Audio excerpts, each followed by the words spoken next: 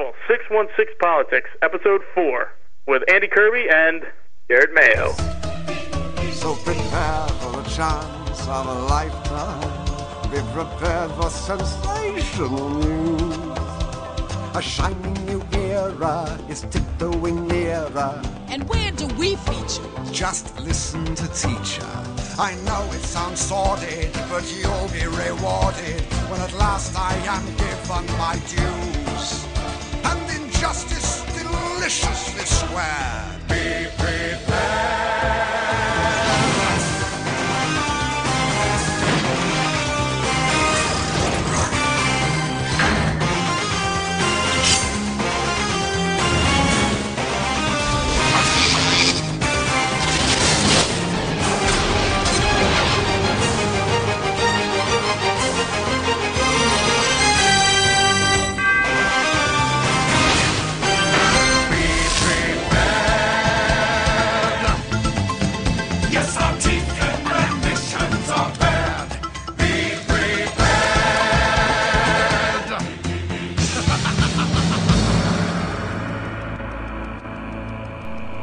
How you doing today?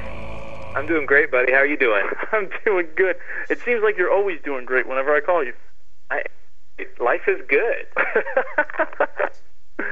Well, let's give out our information.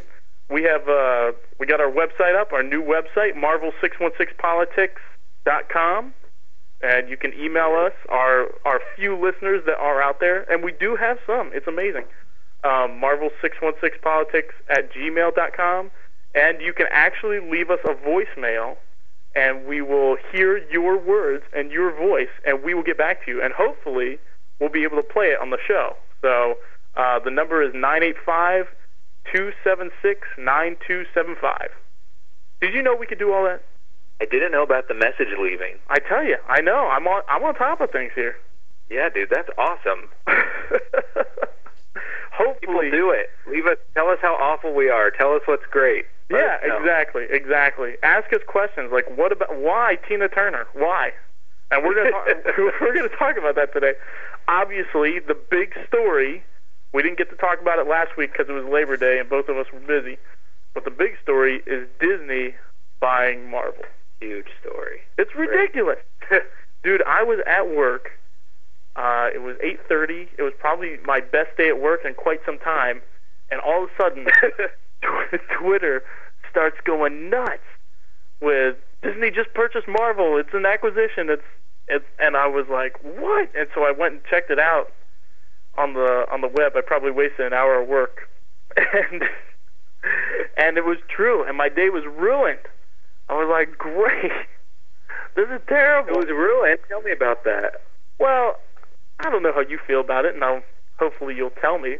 But man, I don't know if I like the whole thing. I don't know if I like the idea of Marvel or Disney buying Marvel. I think it was more technically an acquisition. I'm not sure exactly what the difference is, but they purchased all outstanding shares of Marvel, or they will, for like $30, and the market value is like $26. So they're going to purchase them at $30, and then they're going to trade them or give them like 0.73 shares of Disney for each Marvel stock that anybody had. Now, I will confess, it made me want to have Marvel stock, but yeah, I don't. I don't. Anyway, I don't know. I worry about the content. Like, I'm not a huge Disney fan, and a lot of the beef I have with them is like, you saw Finding Nemo, right? Yep. Okay. And I don't know if this stuck out to you, but my biggest beef with them is movies where the kids know better than the adults, and like the adults learn a lesson like, oh, we should just let them grow up, and they were right all along. And like, no, having kids, my kids need to obey me instead of showing me, oh, circumstances turned out okay, so that means that, Dad, you were wrong. That kills me. Like that fish, Nemo, he went and he did something he was not supposed to do, but it turned out okay, and the lesson that everybody learned was not obey your father because this whole thing wouldn't have happened. It's believe in your children and let them know that you believe in them because their little fin can do more than you think. That's a stupid, that is the dumbest Lessons to learn from a... I was so mad when I saw that. I won't let my kids watch that movie. I won't tell them why, but I mean, like, I can't stand that. Anyway, all right, well, what do you think about the deal? Well, do you think it's gonna... I mean, I kind of look at it... I'm still on the fence about it, okay? But I think it might be a good... it's good to see a comparison between Warner Brothers and DC and how they treat the DC... is that they're basically, hands-off on the majority of things. As long as the comics are making them some money, they don't really care. So as long as Disney keeps up with that, it's going to be great exposure for Marvel characters to really make them, besides Spider-Man, X-Men, and Hulk being, household names, characters that, are... I can't hear you, bro. You there? Sorry, man. No, that's all right. It's got to be on this. It's got to be on the work phone, so that because I got the record button, and I can't trust Google Voice to record it because we lost it last time. Oh, note to our listeners: episode 3, we lost an entire hour, and we had to make do with what we had because of Google Voice. Now I know. I learned my lesson. It's in beta, but now we have a backup recording that we're going with. So I apologize for that.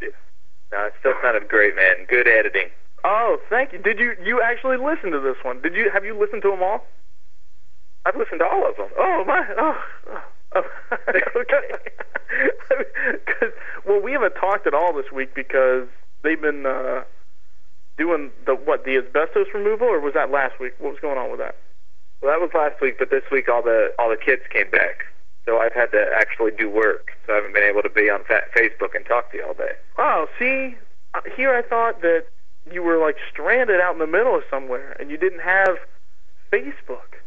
But you're no, I've got it. It just they're making me actually work this week. Oh, usually okay. It's so wait, I can play on Facebook all day. Play on Facebook? I don't know what you're trying to insinuate there that I do here at work. No, I'm saying I do. What? I thought the kids were already back. Well, they came back last week. Oh, all right. So the week before Labor Day? I'm trying to remember. No, they came back the day after Labor Day. Man, oh man! And that's in Ohio. Is that the whole state of Ohio? No, just our building because we couldn't have kids because of the asbestos removal. Oh, so we had to start late. But they called me back early to just kind of sit around and get paid for a while. Oh, well, there's nothing wrong with that. I mean, yeah, where's the money coming from? I mean, come on. Well, I didn't understand that. I thought, so when did everybody start up there? Well, I went back August 3rd, and then the teachers came back the 10th, but the children didn't start until last Tuesday. Well, what did you do? I mean, you came back before the teachers. What were you doing? Like, was it only you in the building? No, it was me, another supervisor, and a couple other staff. But yeah, it was pretty boring. Like 7.5 hours on Facebook every day. Okay. Well, just so you know, you added a lot to my day when you did that. It was fun, man. I'd get 10 messages from Andy a day. It was great. I just became a supervisor myself, and I won't talk about it too much because who knows, the people I might supervise might listen to this show. And I will say one thing though. It's like, it's not a raise, it's not really a promotion. It's just my boss telling his whole department, like, okay, now Andy's in charge of you guys, and because I don't have time to deal with it. So, like, that's cool. I'm fine with that. But, like, a lot of people are coming up and congratulating me, and that would be fine, except they're congratulating me in front of the people I'm supposed to supervise. And so I'm kind of like X-nay on the congratulations, and they're like, no, it's a big step, it's a big deal. I was like, yeah, it's not that, it's not that bad, it's not that big. And, man, I feel bad. I feel bad for being excited, I went home, I told Jackie, I was like, this is awesome because now I feel like we can get a lot done in my department that I've wanted to get done for a long time because we have the manpower and the structure. And she was like, well, that's fantastic, that's great. And I was like, yeah, but I can't be excited at work because it's pretty much the guy and woman who I'm the supervisor of now instead of them answering directly to my boss, they answer to me, and then I answer to my boss. So it could be viewed as a demotion, but Sure. there's no pay decrease or anything. So just because you got one extra boss in the line, I don't think that's necessarily a demotion. So why are you getting moved up to supervisor but not getting anything extra? Because money's super tight right now, and I probably was getting paid more than they could afford anyway. Oh, okay. So I'm perfectly fine with it. I am definitely okay with it, because when they hired me out of the Air Force, they were like, "Okay, we're going to pay you this set amount," and I was like, "Wow, that's really generous." And they said, "Well, we're hiring you for later on. It's an investment. We think you're going to be managing eventually." I was like, that's cool. Okay. So like when they gave me a supervisory or managerial position, I didn't say, "Hey, where's my pay increase?" because that's what they hired me for to begin with. That makes sense. Yeah. So I follow you now. yeah, okay, all right. Anyway, what? All right, get back the Disney thing, the Disney buying Marvel. Did you hear what I said about Namor Carnival Cruises? Yeah, dude. That'd be great. Is that what you want?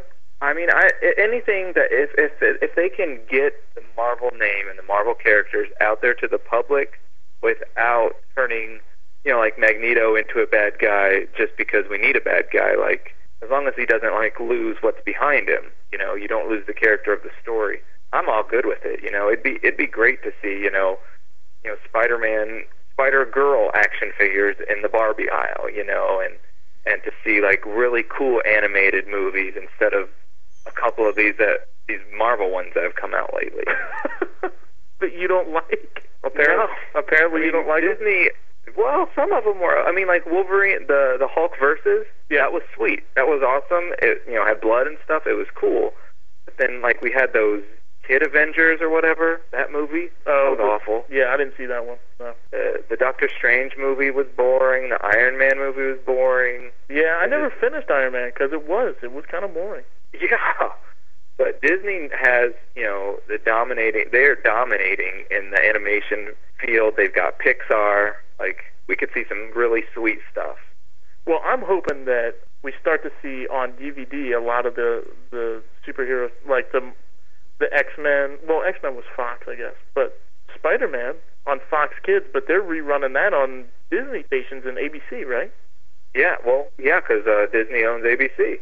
ABC, one of them, they own each other. Disney owns ABC. Yeah, Disney owns ABC, but Fox originally aired. It was Fox Kids that aired the 1994-96 Spider-Man. So I don't know. I'm hoping to see those hit DVD. And I know the X-Men one hit DVD too. But from what I heard, all the reviews, the picture quality is not that good. I heard too. I heard the audio wasn't that great either. I don't know why that. I mean, did they lose the originals or what's going on with that? Might have just been the Wolverine movie's out. Let's hurry up and get these out now. I don't know. Don't be terrible. I don't appreciate that. But then again, I mean, here I am condemning a subpar product, and 2 weeks ago, I released episode 3 of our podcast that was missing a whole hour. What can you do? Well, anyway. All right, man. I did get... It's hard to compare us to Disney. Yeah, well, obviously. I mean, I'm of the same caliber as... I don't even know who's ahead of... We're on our way. we each have our own. Anyway, what else is new? Anything new with the youth group? No, we had an association meeting this week, so we didn't get to go to the youth group on Wednesday. What's association? The housing development we live in. They had a meeting to raise our rates, so Jennifer and I skipped youth group to go and vote no. Oh, well, why would anybody vote yes? Because they have this big guy come in and say this is what needs done to the exterior, and you have to have so much reserve fund, and people won't buy into the community, and this needs fixed, and all this, and I don't know. It's very political, but we showed up in droves, and we voted no, and it's the 4th time we've had this vote on this increase, and instead of going back to the drawing table and saying, okay, well, we don't need this, and we'll bring the increase down, they just keep putting the same increase on the ballot. And I asked them about it in front of everybody. I said, in typical politics, like when you're voting for a school, levy or whatever, they ask for $10 million. If you vote it down, then they go back to the drawing board and they come back and ask for $9 million. And they're like, well, we're just going to keep doing this until it passes. It's not really a vote, then, is it? You're just telling us this is what we're going to eventually have to pay. Well, that's ridiculous. That's okay. We're going to win. Well, that's insane. What are the rest of you, man? Aren't you working with the youth group? Yeah, we are. We had Labor Day off, so we went up to Kentucky. No, we went up to Tennessee to visit my new little nephew. But, the youth group, we're meeting tomorrow. We're having fun. Oh, actually, next Saturday, we're having a Wii party. And I don't know if I mentioned this to you, but it's going to be like, we're going to divide up into teams, and whoever's the best at baseball, whoever's the best at golf from your team, whoever's the best at Smash Brothers and Mario Kart and probably Guitar Hero, you throw up against the other team, and then we're going to have points, and then we're going to do prizes and stuff. So it'll be fun. I think it'll be cool. Yeah, that'll be a blast. Yeah, the only thing is, our TV is a tube TV. It's not a flat screen, and it's not really that big. So I don't know if I'm going to get some guffaws about that. Well, you do what you can, I know. I'm kind of so worried about it that I was looking at flat screen TVs. I was like, oh, this one's only $300. Maybe I can no, just leave it.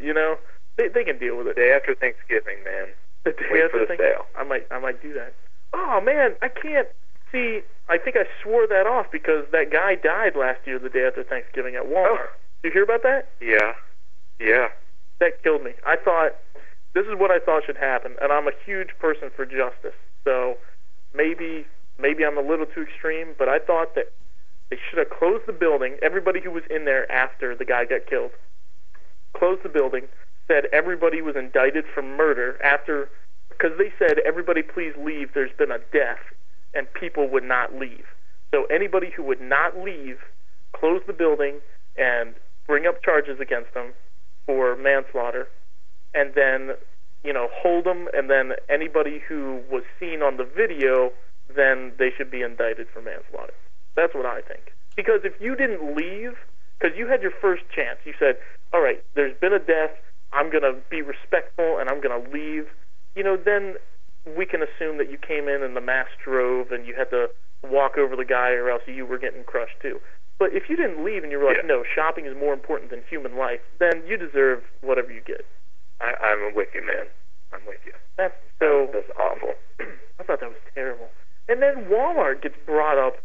I think Walmart got indicted or sued or something because they put their employees in a dangerous position. No, it's the public.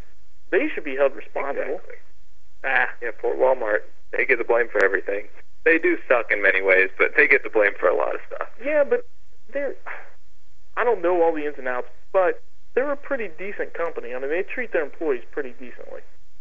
I know they don't back down from anybody suing them. They don't settle. They're like, okay, let's bring it on, bring it to court. So I mean, you have to respect that. I look at them as the opposite of Microsoft in the way they do things.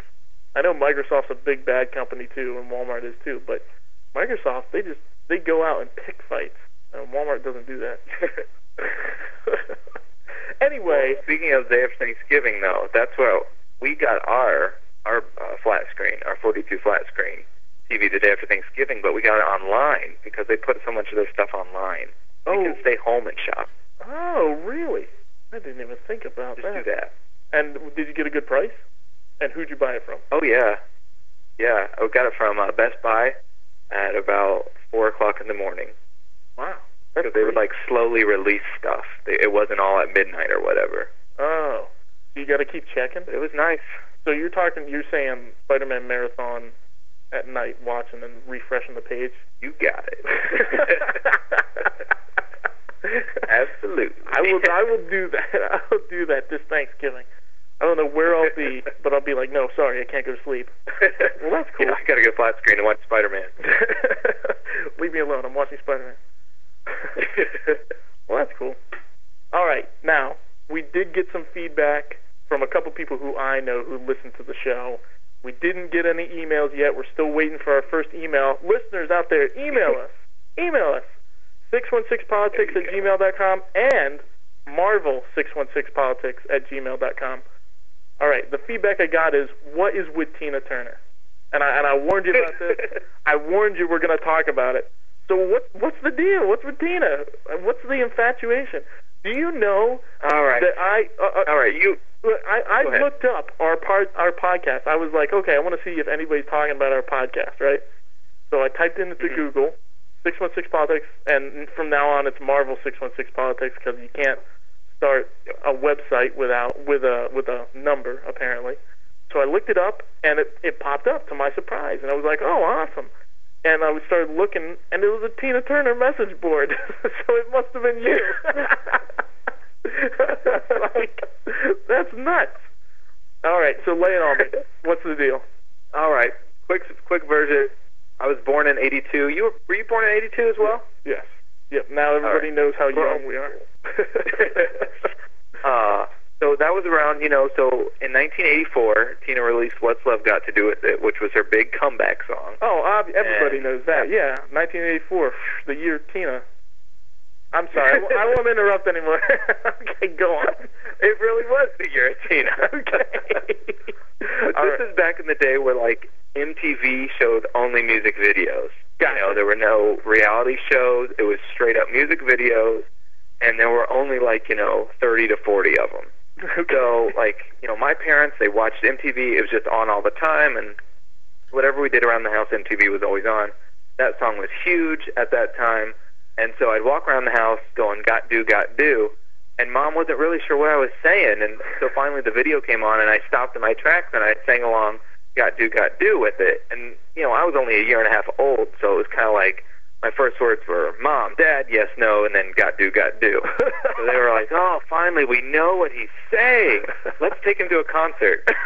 Are you So I serious? went to So my you went first to a Tina Turner concert. Wow. Yeah, they took me in '85. I was only 2 and a half. And we went to see Tina. I obviously don't remember anything about it.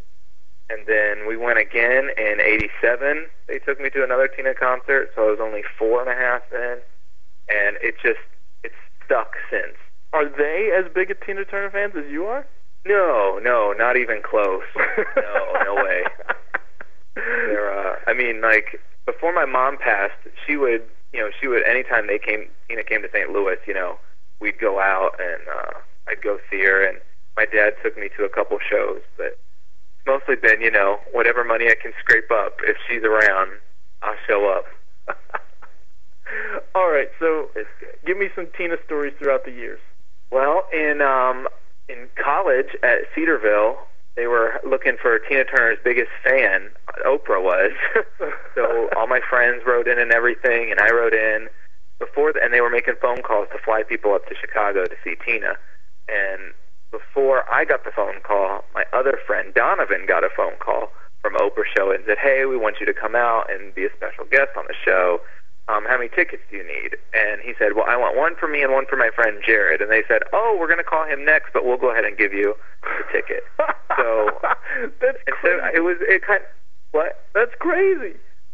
I had no. It was kind of it sucked that I didn't get the call from Oprah, but we went up to Chicago, and Oprah's limo came and picked us up from the hotel, and we got to go backstage. We didn't get to meet Tina or anybody, but we got to go backstage to get to our seats, and we watched Tina on the Oprah show, and then we flew out.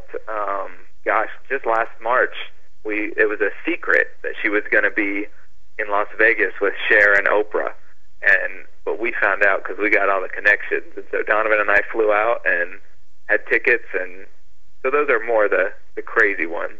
Are you making this up? No, man. I didn't know this actually happened. Like, Oprah calls up people and says, "Come on out, we're having Tina on the show." Yeah, well, it was posted on her website. She was looking for Tina Turner's biggest fan.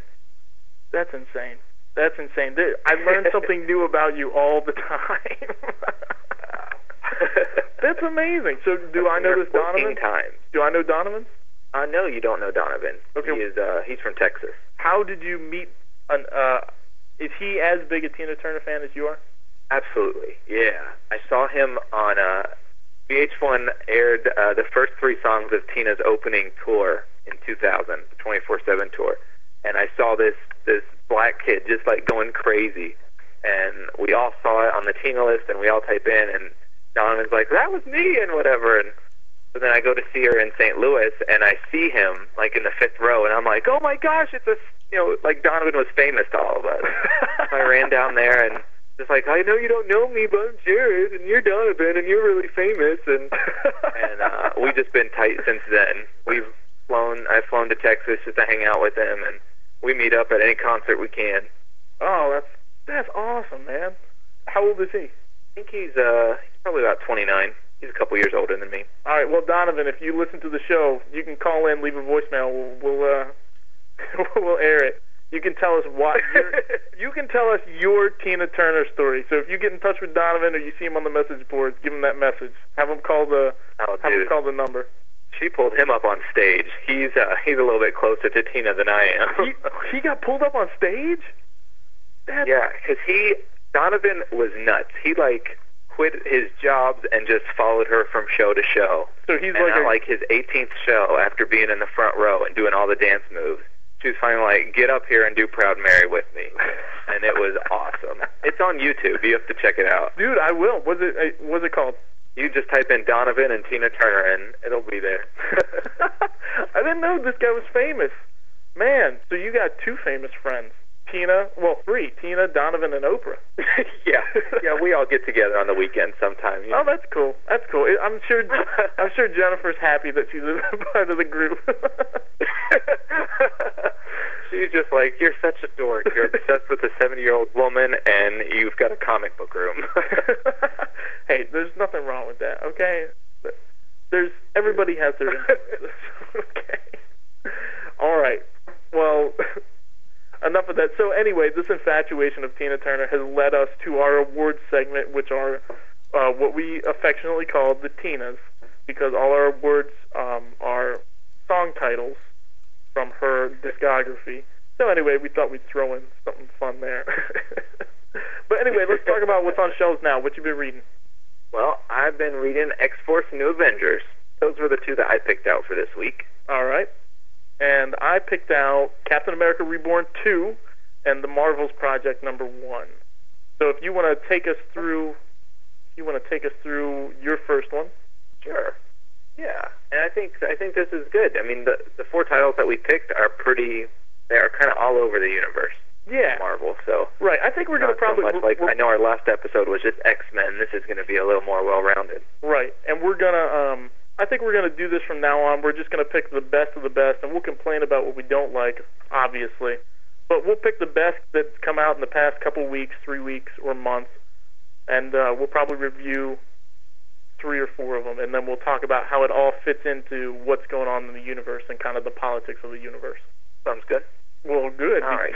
Because I'm running out of ideas to make this show work. Oh, no, dude, it works very well. Very creative. So I had X-Force 18. Okay, good. And it opens up with just a sweet, sweet cover. I loved it. Of X-23, with Wolverine has his hand on the little containment center she's in, and you see his reflection, and that's just one of the best covers of the year, I would have to say, for me. Then we go on, and it opens up with Hammer as X-23. No, I'm sorry, Hammer. Well, they have X-23, but in the opening, they have Boomer, Meltdown, Boom Boom, again, whatever she's going by. If you'll remember, in the last issue, she was saved. Her life was saved by some time travel, and we won't go back into all that. Right. But it opens with one of the Hammer agents. It looks like he's about to molest Meltdown, and just as he's getting ready or whatever, you see the knife come flying into the back of the dude's head, and there's blood all over the place, and you just see Warpath standing over the other Hammer agent. Just a sweet scene. Like, there aren't a lot of scenes where you read a comic book and you get a big old smile, but when I saw that knife just explode in that guy's head and Warpath there, I was just, big old grin, man. That was awesome. That's gross. Then the dude is like begging for his life. Do you know how disgusting? You what? do you know how disgusting you sound when I saw the knife in the guy's head and the blood spatter on Boom Boom's face? All right. Anyway, Warpath is not gonna mess around. Right. He's a bad guy, and he'll mess you up. All right. So the Warpath, the dude comes flying through the wall, and he's obviously dead. Warpath comes over to take care of Boom Boom, and there's a big explosion from last issue when Surge kind of exploded at the end. So we move on, and we just see Domino's reaction to the explosion, but then the aftermath of the explosion, no one is hurt. She's not really sure what's going on, but she sees Wolverine and Archangel holding some of the Hellion and Surge and Elixir and covered in blood, and they're kind of like, what's going on? Well, it turns out that when she exploded, Elixir had touched her and removed all of the bad legacy virus in her, but then Hellion had used telekinesis to funnel the blast up into the sky so nobody got hurt. But Wolverine's biggest question is, where is Laura X-23? And so then we cut to X-23, and she is locked up in Hammer, and it doesn't look like some good things are about to happen for her. Agent Morales is there, and she says, "Welcome home." We cut into now. Do we know who Agent Morales is? Like, have we seen her before or no? Didn't she? I thought she had something to do with the whole making of X-23, didn't she? I guess so, but when was X-23? Didn't she debut in NYX, or did she debut in the new X-Men? She debuted in NYX. I thought Agent Morales, wasn't she the one that had raised her? I can't remember. All right, I'm going to write that down, and we're going to check into that for next episode. Okay, all right, we'll do that. Because we don't want to give anybody the wrong information. Okay, right. No, people count on us, so obviously we need to do what's right there. So now we cut back to this crazy frost giant thing, and he's chasing Wolfsbane and Haramari. A fight ensues. Haramari makes sure he jumps on one of the frost giants and then moves, so the other frost giant kills the other frost giant, and that scene kind of ends with both of them standing there, ready to live or die and take on these two frost giants. For those frost giants, they do look cool. I like the art on them. They do look cool. Just a little. I don't really understand why. Yeah, maybe we'll find out, but it's just kind of a weird subplot. I hope so. Can we back up for a second where Agent Morales says, "Welcome home"? Sure. Okay, can you tell me if that is her tongue or her lower lip?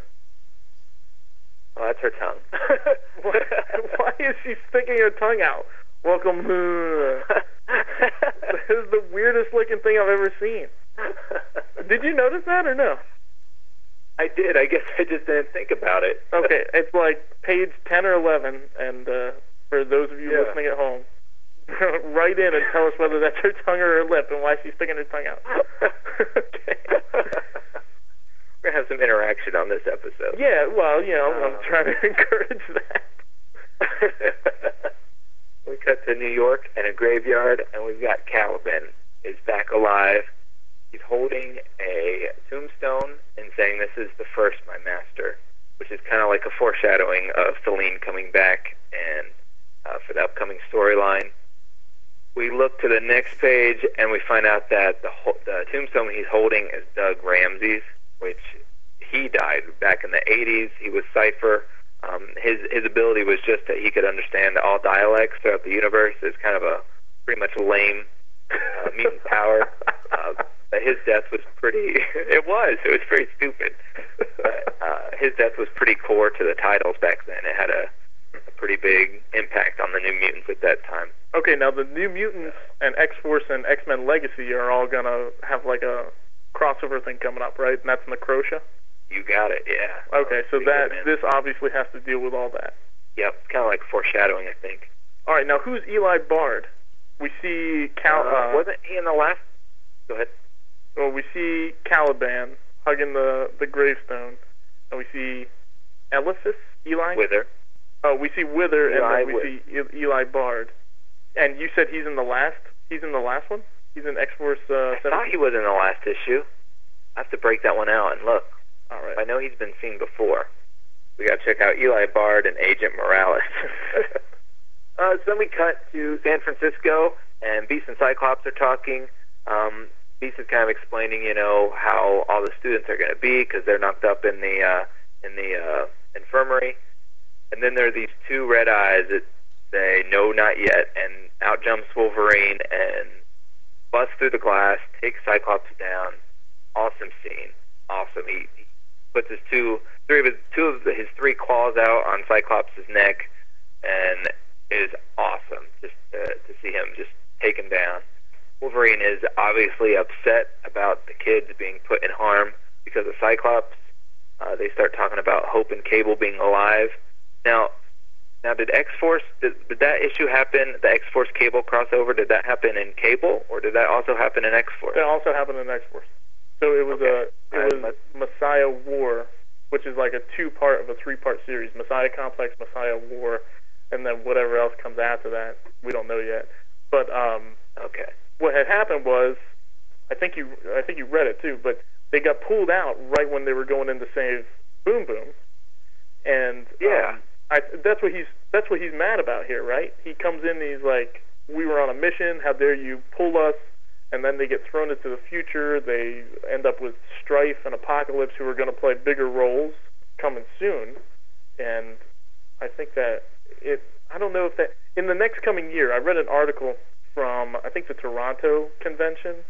The X panel announced that we're going to deal with Strife and Apocalypse in this whole next coming year in the X title. So that'd be good for you, right? You like those characters. Oh yeah, Apocalypse is one of my favorites. I just felt like I had missed something, but I obviously just need to. I just read issues 17 and 18, but maybe I need to go back and read 16. Well, you probably caught it. It was just, not much happened there. So. Oh, okay. They're just kind of alluding to it. Well, no, they showed it. Yeah, you do need to go back and look. No, they showed everything, but right now they're talking about. It didn't have a major impact in the Marvel U because it didn't change the status quo. All we know now is that Scott knows for sure that Hope and Cable are still alive in the future somewhere, and that's all that was. It was like 4 to 6 issues or something that just led to that. And then bringing back Apocalypse. It brought back Apocalypse and Strife. All right. Well, I will check that stuff out. I had not seen Apocalypse or Strife yet. Oh, okay. All right. So basically, Wolverine then just gets Cyclops up, and they talk about what's going on with Hope and Cable, and Wolverine reveals that she's not a baby. She's 9 years old, and Cyclops wants to know more about what's going on and says, "Where are you going?" But Wolverine says that he is. Right now, his biggest concern is finding X-23, and telling Cyclops that he better hope that she's okay. We cut to a little room, and we've got Boomer on the hot seat with Warpath, Domino, and Wolverine asking her questions about what happened on Hammer and what all is going on. Wolverine says that we got to find the Cuckoos and Warren, get the Cuckoos into Cerebra. We got to get to the bottom of this and find X-23. Back to location unknown with X-23 and Agent Morales. Both of their faces are covered in blood, and the bottom of the page shows X-23's arm just laying on the ground. Yeah, that was pretty gross. Yeah. Now, it looks... okay, no, this may sound stupid, but there is a reason I'm asking this. It looks hollow, okay? It doesn't show any bone or anything like that.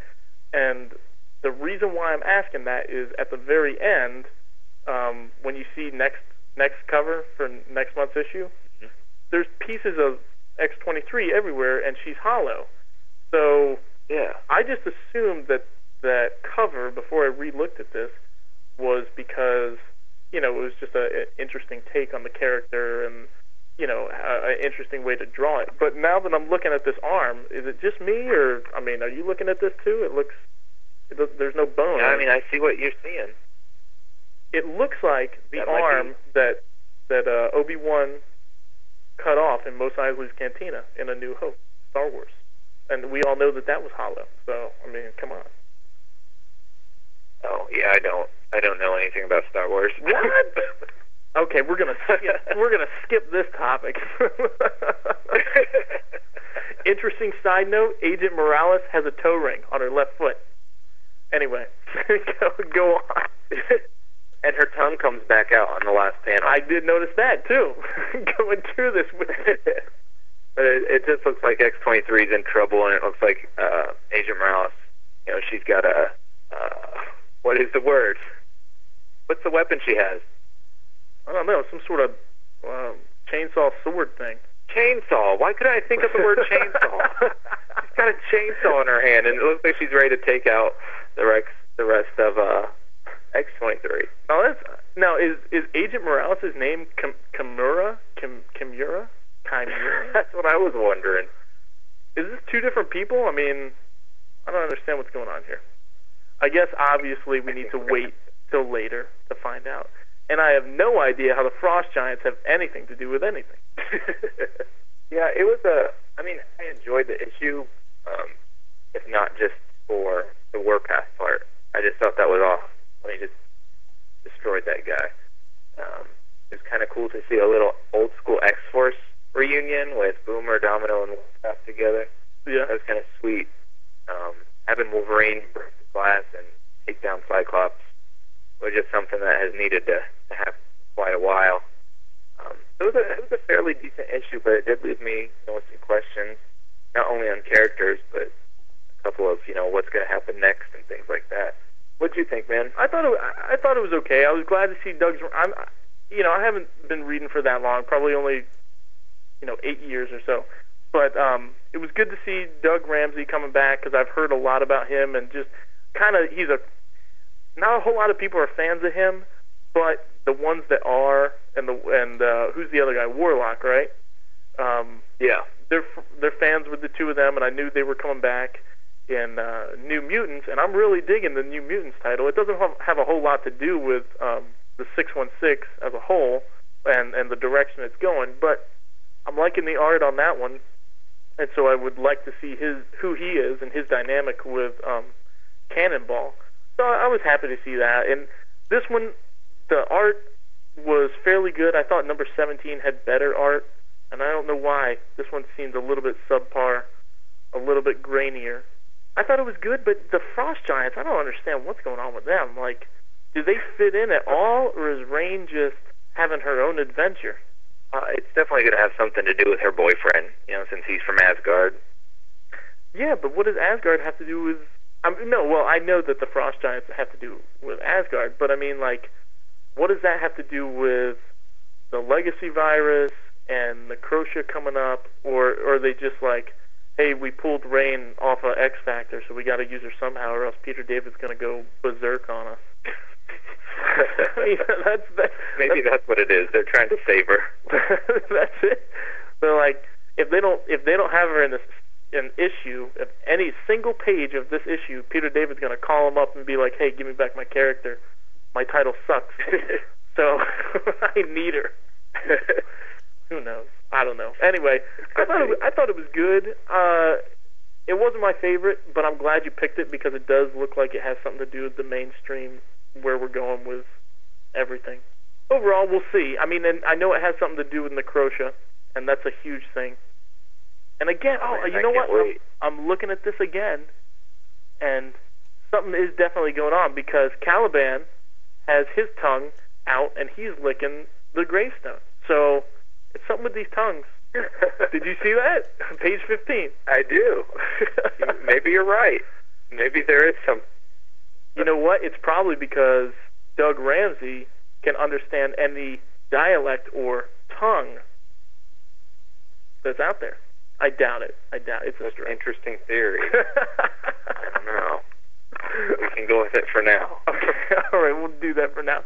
All right, let me do Captain America Reborn 2. And go ahead and jump in anytime. I'm just looking at the cover and see Hitch. You're so funny. All right. I like Tim Sale's cover. That's kind of nice. Mm-hmm.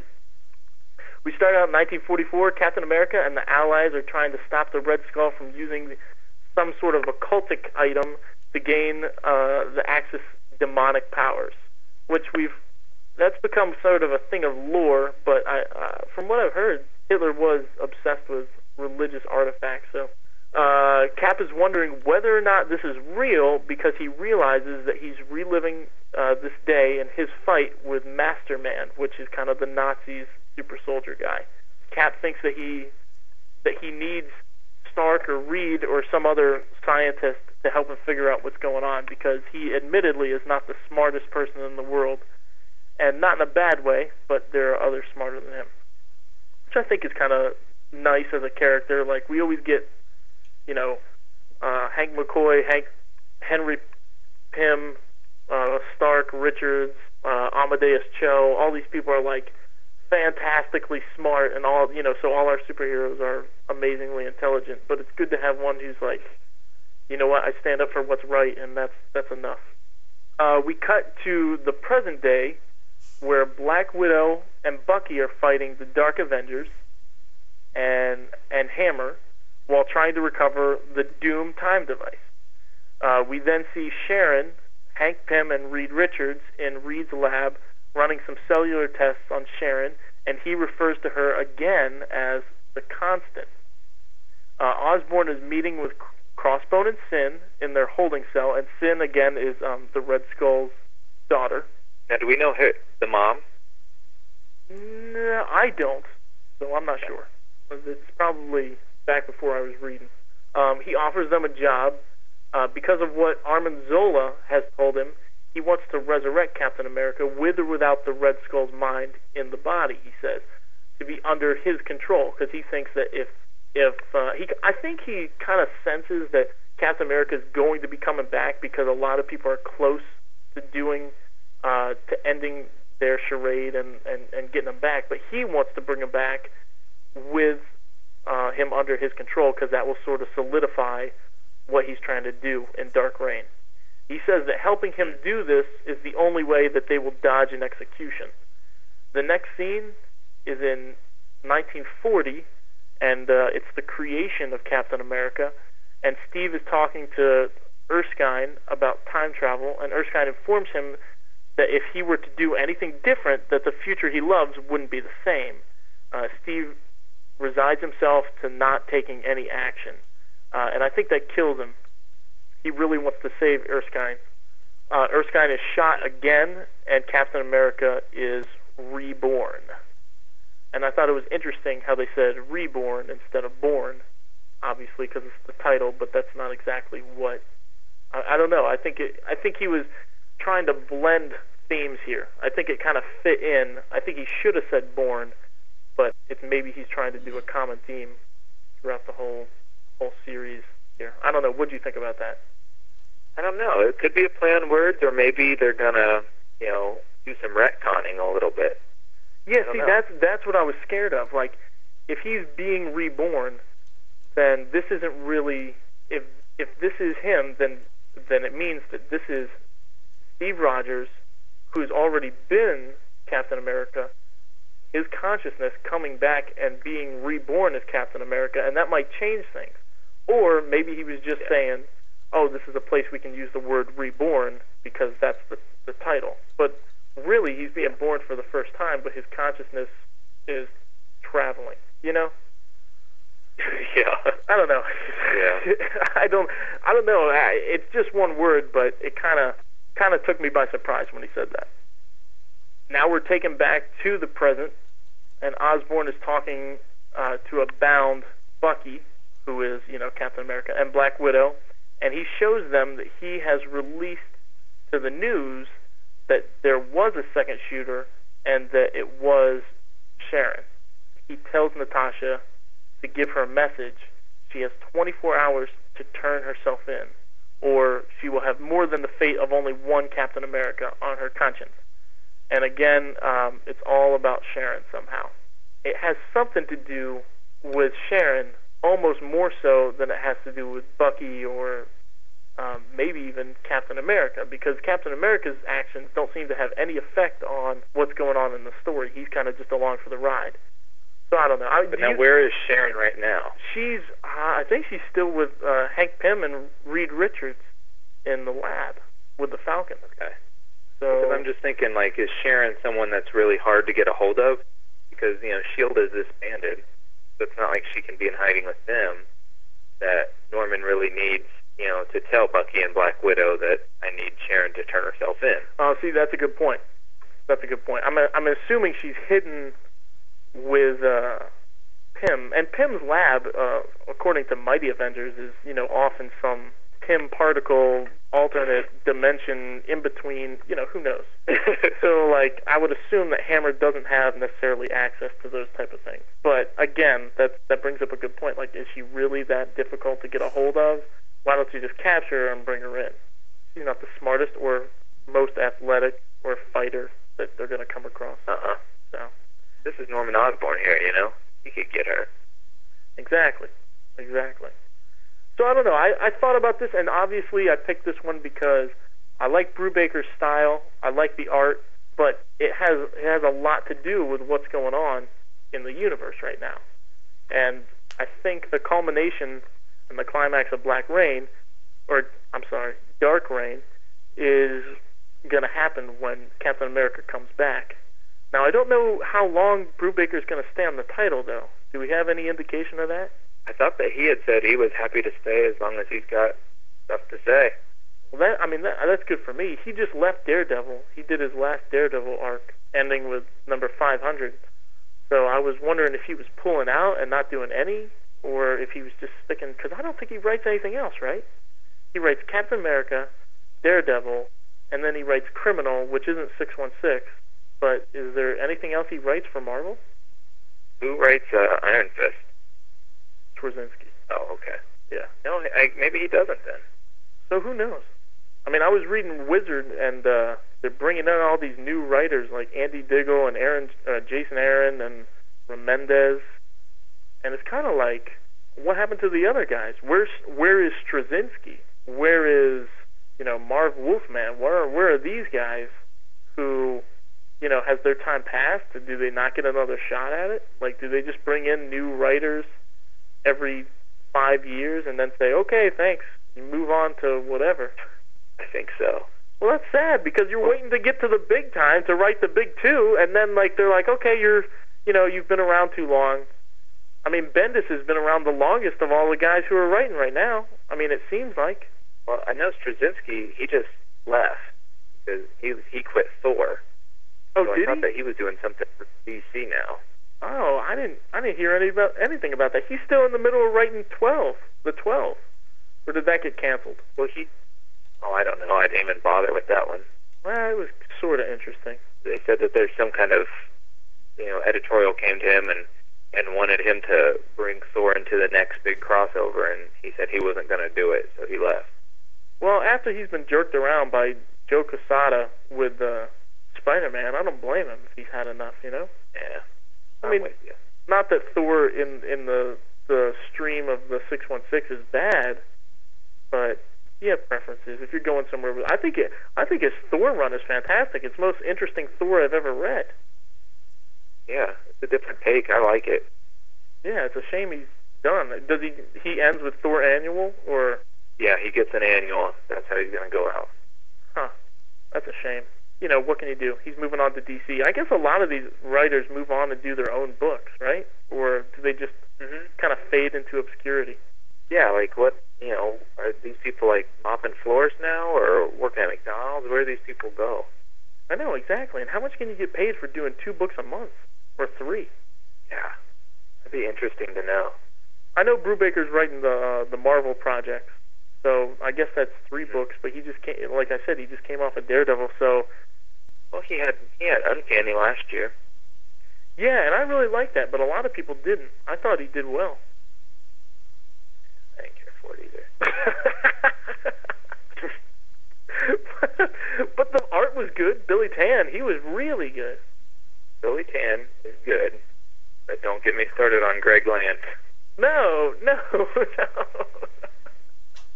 Well, Greg Land didn't do Uncanny, did he? Or he's doing it. He's doing it now. Yeah, but he's been doing it for a while. Well, maybe I'm talking about the Rise and Fall of the Shi'ar Empire was, what was that, 2 years ago? That was, yes, I like Billy Tan's work on that.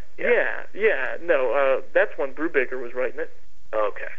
Yeah, he wrote The Rise and Fall of the Shi'ar Empire, and then after that, I didn't care for it with the whole Messiah complex. Well, and even the Shi'ar War, like, that didn't need to be 12 issues. There was a lot of wasted time. Yeah, that's a major complaint that I hear people say. I don't know. I thought it ran smoothly. I was entertained. I liked it. It was cool because we hadn't seen Skrulls in a long time, and then they go on that base or that space station, and all of a sudden they're attacked by these Skrulls, and finally we see them to be actually a vicious threat. And then what do? They turn it like, why are they there? Because they've been setting up for the invasion this whole time. Mm-hmm. I don't know. I thought it was connection. I will single-handedly save that book. All right, well, your turn. What's next? All right, next we have New Avengers 56. 56. We open up with a cover that I think my nieces and nephews could have drawn. And then we start off, okay, you got to help me out. Who is that bad guy? That dude, I don't know. He's got to be part of the Wrecking Crew, right? No, I thought he was one of the Hood's people. He is, but the whole Wrecking Crew works for the Hood. I don't know. I don't know who that is. Okay. Well, okay, there's a dude in red and it's white, like metallics. And it opens up and it looks like the New Avengers have just been defeated, except for Mockingbird and pretty much Luke Cage. He's standing there saying, my heart, and an expletive. It's a good opening just to see, like, the Avengers just pounded. That's why I really want to know who that guy is and what his power is, because these are the people that took on the Skrulls, and now there's just this one guy, and they're standing defeated. Yeah, that is strange. Yeah.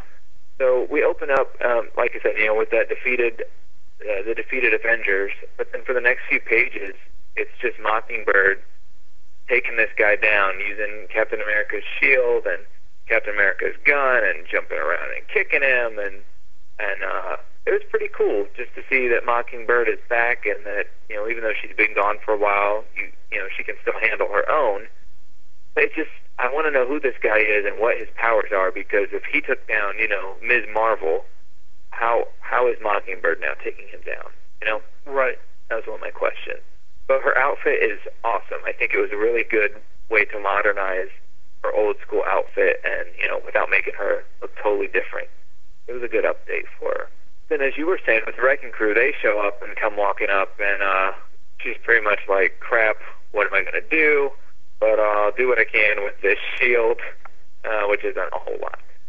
But then all of a sudden they fall down, and it turns out Spider-Man webbed their feet, and they fell down. Wrecker smacks Mockingbird into a wall, and then she bounces into a sign, and she falls down, defeated. They take down Spider-Man, and Luke Cage stands up and says that he's taken on the Wrecking Crew once, and he will do it to them again. However, he's still holding his heart. He's sweating pretty badly. Looks like he's in pain. And there's a big explosion. Wrecker then goes after Luke Cage and holds his crowbar to his heart. And, asks him, does it hurt here? Hawkeye / Ronin jumps up and tries to take down Wrecker, but that's just silly. That didn't really work too well.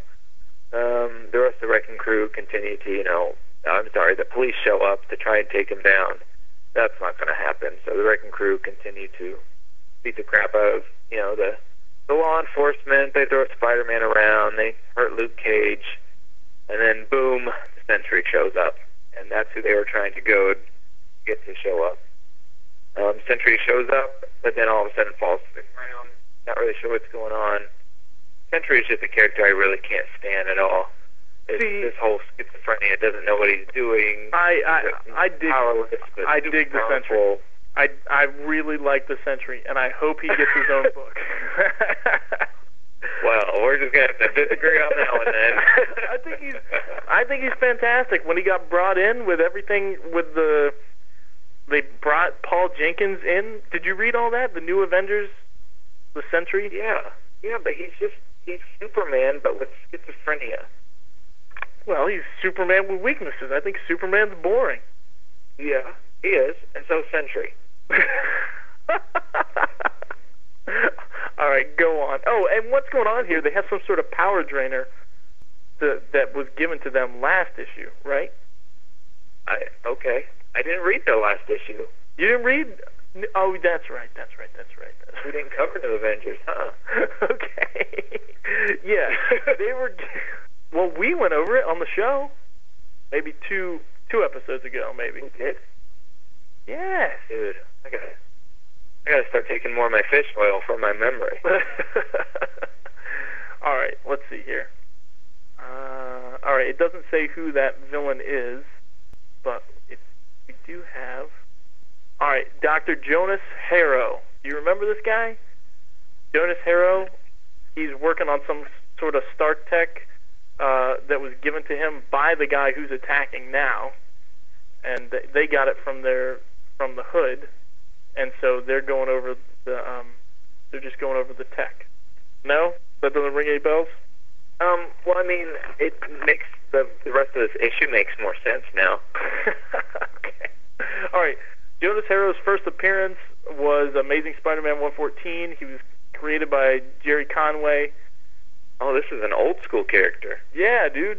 He was hired by the Hood to take advantage of the split in the superhuman community caused by the Superhuman Registration Act. Jonas Harrow is a genius surgeon, geneticist, cyberneticist, and machinesmith. He requires medication for a heart condition. So that's who gave. All right. So the Wrecking Crew just took down a Sentry. I'm sorry to interrupt. No, dude. That makes more sense. Okay. Interrupt all you want. All right. Good. Interrupt all you. Go on. All right. And then Osborn shows up with the Dark Avengers. He tells the Wrecking Crew to step back, that they're going to be under arrest. All of a sudden, Osborn's costume, his Iron Man armor, is hacked in. No, he's called the Iron Patriot, isn't he? Right. The Iron Patriot armor is hacked into. Says, "Hello, Mr. Osborn. My name is Dr. Jonas Harrow." And I thought this was just a brand new guy, so thanks for filling me in on this, dude. Jonas Harrow has hacked into the Iron Patriot armor and is working with the Wrecking Crew. Jonas Harrow tells him, that he's fantasized about being able to do what Osborn has done to skip over the so-called rehabilitation and get to the next phase in life. Osborn pretty much just says, cut the crap, what are you doing, what's going on? And Harrow says that he's hacking him into this, and he wants to make a deal with him, that he is working with Parker Robbins, who was formerly the Hood, but the Hood lost his powers with Dormammu, and that he wants, to take part in what's going down with Norman Osborn. Norman Osborn, asks where the Hood is, and they cut to Cuba with Loki, Madame Mask, and the Hood. They show up and find a box in a church that Loki has brought them to, and says that these are some Asgardian, the Stones of Norn, what they're officially called. But they're apparently some magical Asgardian stones, that what you imagine yourself to be, the stones will see it to be true. So they grant the person's wish of self, and apparently they usually they choose the host, and it looks like they've chosen the Hood. So this should be an interesting sub-point in what Hood's powers are going to be from here on out. The Dark Avengers are kind of like, what's going on next? Osborn says to hold on, he's still talking with Jonas Harrow. And Jonas Harrow is saying that, the Hood is out of the picture, and he wants to show that he's a force to be reckoned with. He has the Hood's people working for him now, and it would be good for Osborn to ally himself with him. Osborn pretty much is just like, he's pretty skeptical about it, and, Osborn doesn't seem to want to make a deal with him. But then all of a sudden, Venom falls out of the sky, Ares falls out of the sky, Ms. Marvel falls out of the sky, and Jonas just shows him how powerful he is and what he can do. He breaks apart Iron Patriot's armor.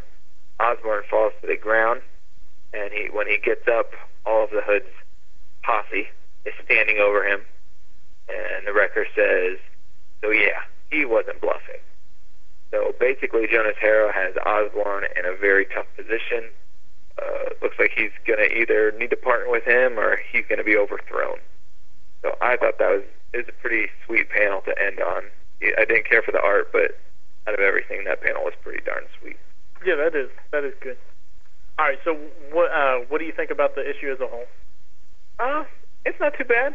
I think it kind of sets Norman up for some interesting moves. I mean, Norman is obviously Marvel's Man of the Year with all the crazy stuff he's been into and all the different ways he's been drugged.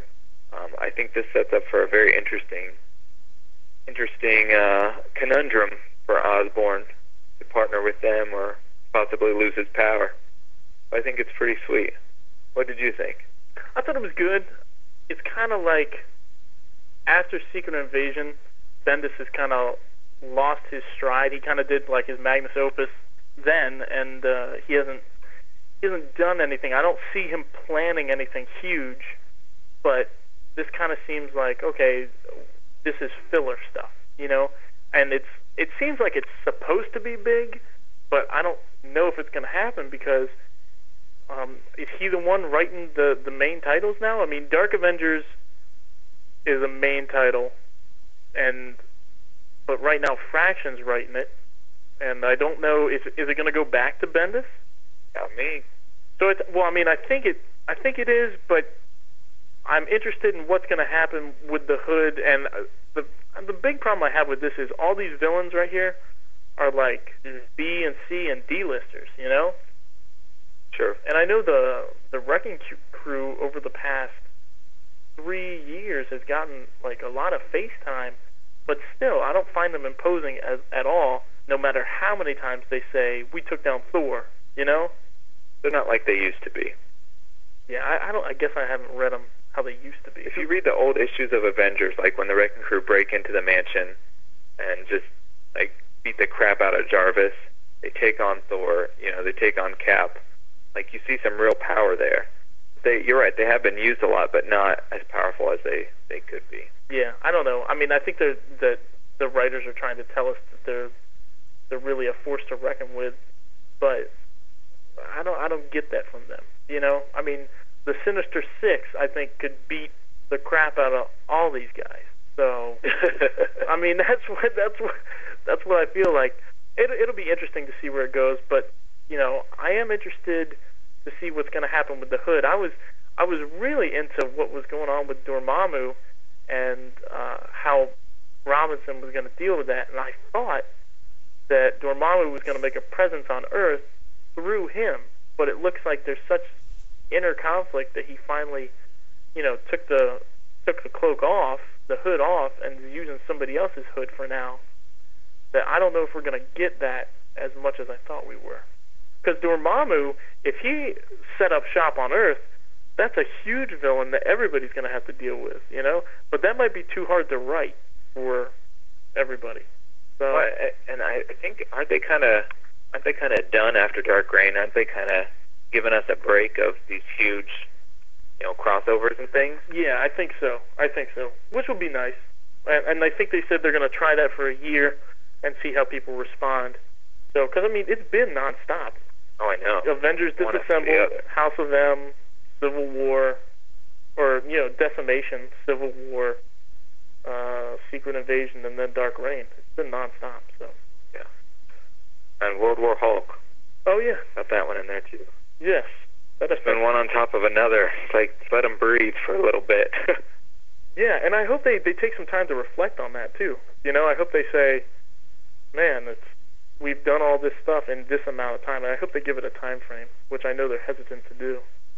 But that's really what was unfortunate about all these things, is because they really could have been so much cooler if there would have been some reflection and some ramification from some of these big-time things. I mean, like with Hulk, you know, the World War Hulk was like here and gone, and like it doesn't really even matter anymore. And there was no reflection on it, and none of that stuff. And well, same with Civil War.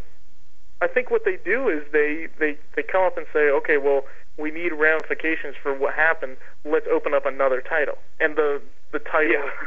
You know what I mean? Like, really, what they do is, oh, Civil War happened, so we're going to deal with the effects of that in Avengers Initiative. And then they feel like they can only do that with these new characters for like 3 issues, and then they go off on their own adventures, and the whole thing gets lost.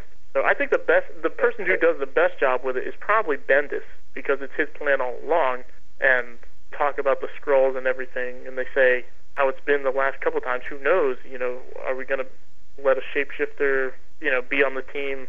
They say, how do we know who? Oh, you know, when Spider-Man refused to give up his identity, you know, at first to the New Avengers, he was like, I don't know if I want to say anything. And they said, well, we just came off a Secret Invasion. How are we going to be sure who you are? It could be anybody. So at least they brought it up, but that's only one writer throughout the whole Marvel 616.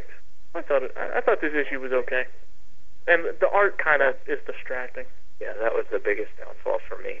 Didn't care too much for that, but oh well. What are you gonna do? I guess. Good. We just kind of have to wait till we get something else. Wait till my awards come out. Okay. All right. Let's do the Marvels Project, and this will be our last one. Yeah. The Marvels Project, is that the Torch? No, it's not, actually, and I'm going to talk a little bit about that.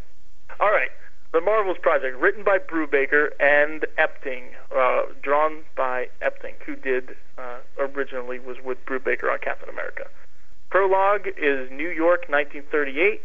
It's a guy in an old folks' home or a nursing home, or it might be an asylum, I'm not sure.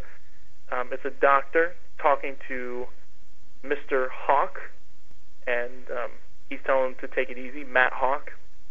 And Matt Hawk is telling him all these stories about superheroes. He'd tell me of those things, long afternoons of life beyond the Depression, because he'd been there, he would insist. And the doctor's writing all this down. And eventually, Matt Hawk takes the big sleep, and he dies. And the doctor goes back to his study late one evening, and he sees a box on his desk from Matthew Hawk from Boston and Texas, a lawyer. Matt Hawk was the two-gun kid. That's what the book says here. And so he opens the box and finds a mask, as you would see in the Old West, you know, like the Lone Ranger, and then 2 6-shooters in the box, and a little note that says, for Dr. Thomas Holloway. And he says, I read everything about the two-gun kid growing up and how he fought. And so it's a flashback to his days when he was growing up, and he is a prison warden's son. And so he spends his time in an open cell reading all these books and going through the library.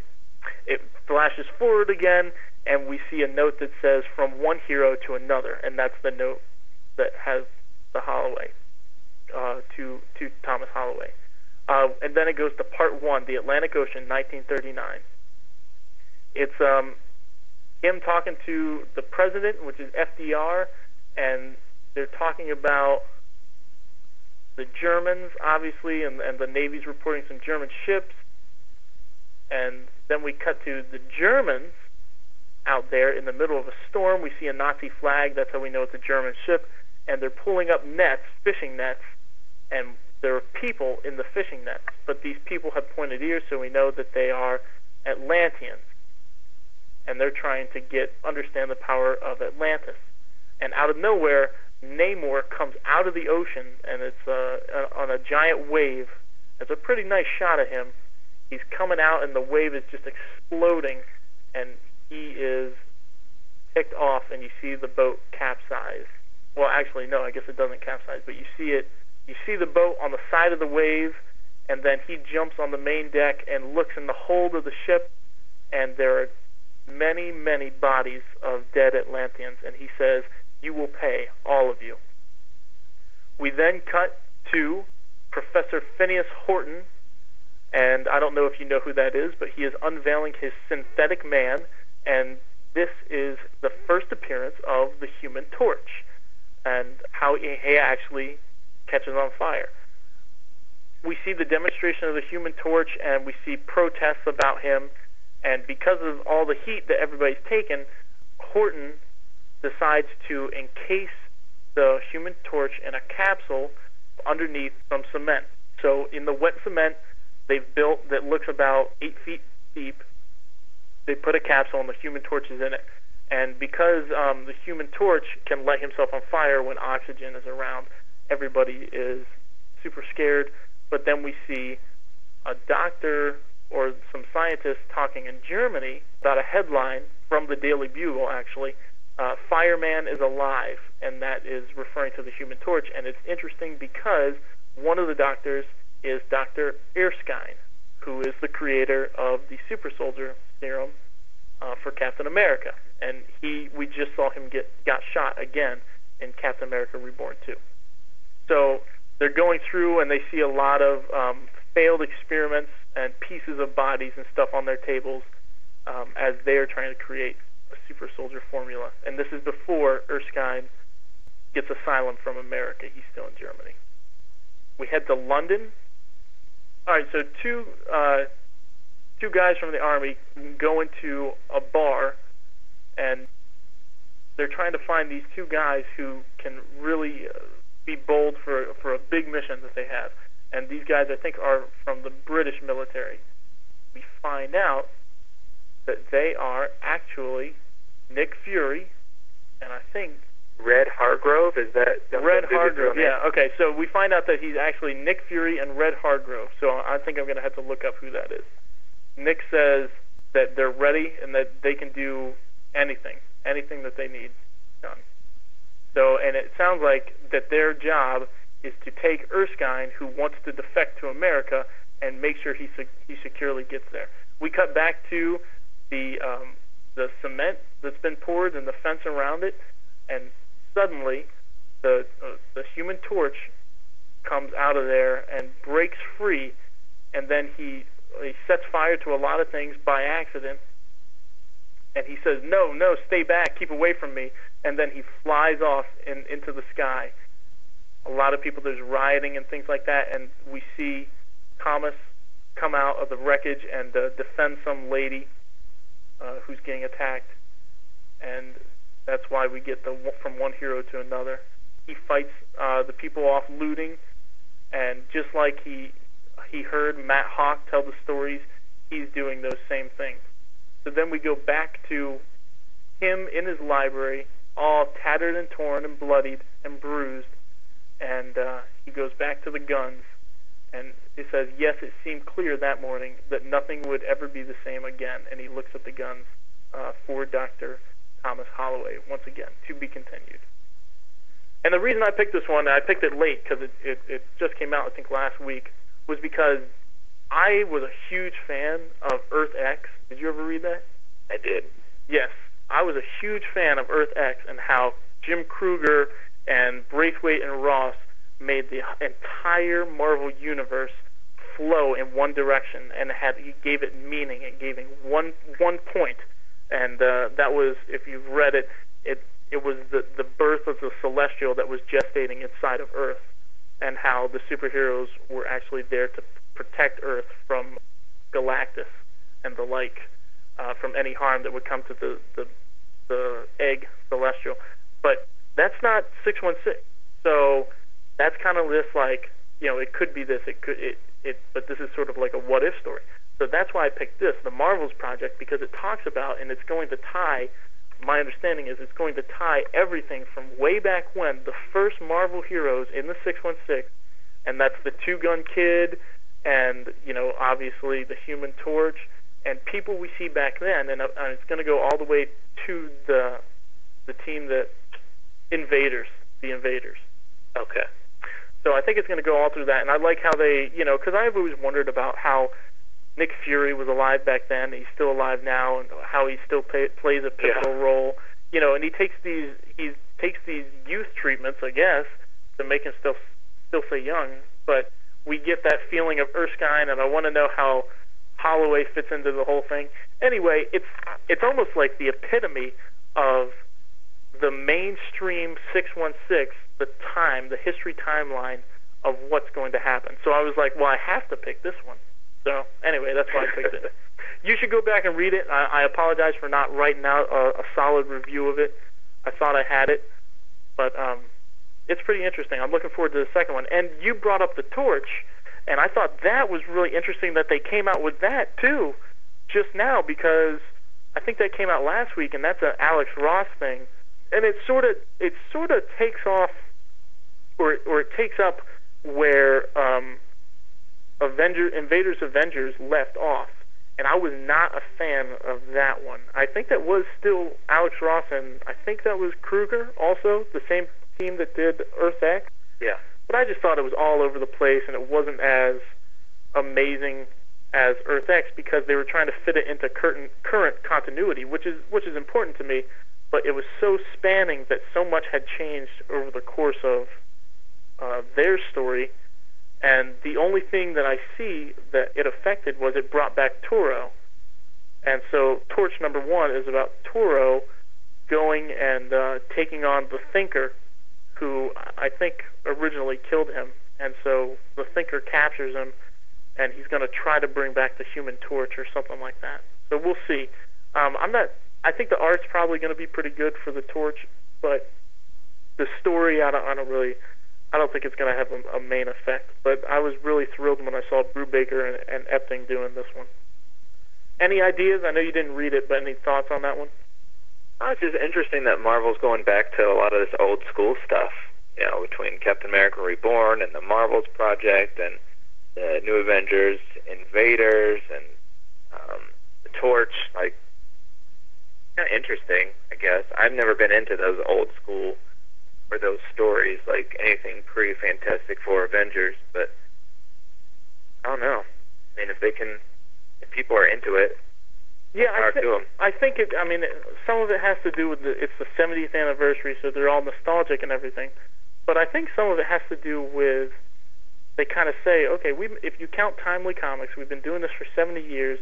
These characters, we want to make a definite show of who has aged, who hasn't aged, and kind of put some years to it, and kind of, say, all right, we're making a stand. These people are retiring. Because I don't know if you read Destroyer, because Destroyer was a Timely comic, 70 years ago, but they just came out with a 5-issue Max series, Destroyer, and it was really bloody and everything, but it was really the Destroyer stepping down and passing on the mantle to the next guy. And I think that was not a story about the Destroyer. It was a story about the symbolism of, okay, we are turning a new page, and yeah, 70 might seem arbitrary to pick this year, but we do realize that there are some things in the Marvel Universe that we need to let go and some things that we need to incorporate and put some age limits to it.